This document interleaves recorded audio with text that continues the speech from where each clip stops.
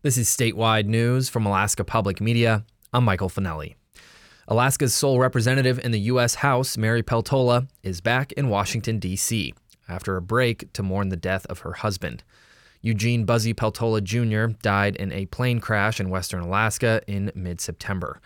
Congresswoman Peltola returned to a House trying to elect a new speaker, and as she cast her vote yesterday, members on both sides of the aisle rose to give her a standing ovation.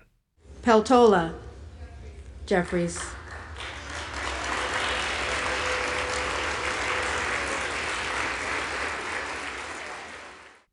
Peltola voted for fellow Democrat House Minority Leader Hakeem Jeffries of New York, who received the most votes for House Speaker yesterday, but not enough to win. Jeffries has voiced support for a bipartisan coalition in the U.S. House, not unlike those seen in the Alaska legislature in recent years.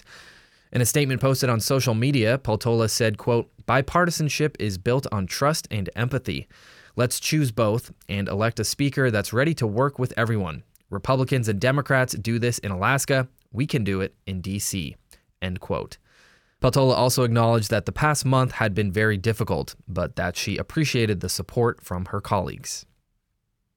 And on KYUK's Wellness Wednesday, Yukon-Kuskokwim Health Corporation Public Information Officer Nikolai Joke spoke with Dr. Elizabeth Bates and Brian Lefferts on the air about this flu season. The news is flu season is back in full swing, and it's early this year. They say that already they're seeing a huge surge of flu cases in the YK Delta. While in 2019, influenza A, the strain that comes earlier in the season, did not peak until January, and last year it was close to December, there are already signs the contagion season is earlier this year. Dr. Bates predicts it will peak in October, particularly the flu. The illness usually lasts about 5 to 7 days, but symptoms can linger for as long as 6 weeks. Authorities say the flu vaccine is now easily available. They note they're also seeing an increase in all other respiratory illnesses, including COVID and RSV.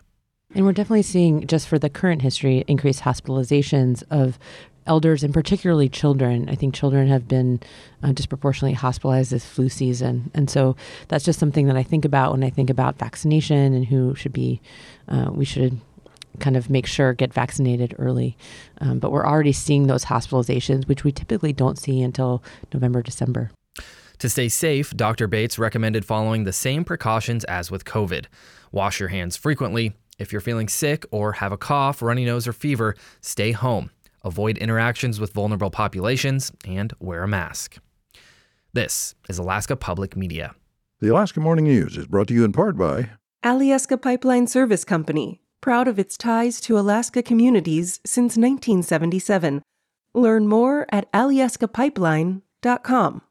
Support for NPR comes from NPR stations. Other contributors include Paramount Pictures and Apple Original Films, presenting Killers of the Flower Moon, starring Leonardo DiCaprio and Robert De Niro, and directed by Martin Scorsese. Only in theaters October 20th. Rated R.